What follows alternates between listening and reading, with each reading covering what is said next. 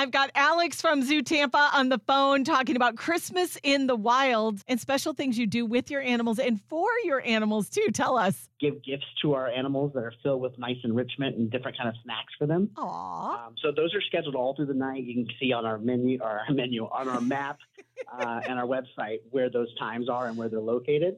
This year we're offering some really cool added features in the sense that you have a couple of private tours you can book. There's a penguin one and a rhino one that they're later in the evening, so it's a really cool experience. You get to see these animals later than you ever normally do in the zoo. Go behind the scenes and get up close and personal and get a lot of cool information. And the whole zoo transforms into like lights, a winter wonderland, right? Yeah, we try to make sure every area has its own unique theme. So like Candy King Carousel, it's going to be all red and white.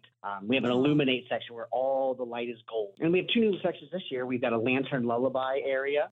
So it's Asian lantern, very, very calm area right in the middle of our Asian section of the zoo. Wow, And nice. then Gingerbread Jubilee, where we have a gingerbread village celebrating their annual Christmas party. All right. And what about food? One of my favorite subjects. Any holiday treats or specialty items? Oh, yeah, big time. We have a bunch of specialty items that only exist during Christmas in the wild. To make it easy for guests, there's going to be a QR code you can scan, which takes you to our foodie guide. It'll tell you exactly where you can find all the stuff, pictures of the items. But my favorite, personally, we call it the Thanksgiving dog. It's a hot dog covered in stuffing with gravy and cranberries. And it doesn't sound like it would taste good, but it tastes amazing. And what about Santa? He's going to be making some visits to the zoo too, right? Yeah, Santa will be definitely here at the zoo.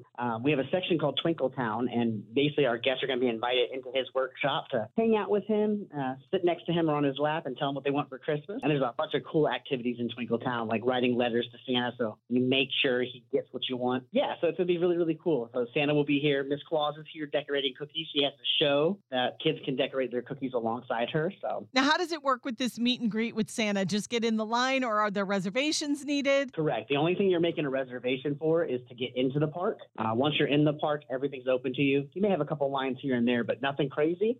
But yeah, no reservations for Santa. Just come get in line and you'll get your time with him. Alex, thank you so much for being on the Christie Connection. This is great information. We'll send everybody to Christmas in the Wild at Zoo Tampa. Well, thanks for having us. Remember, check out zootampa.org for all the information.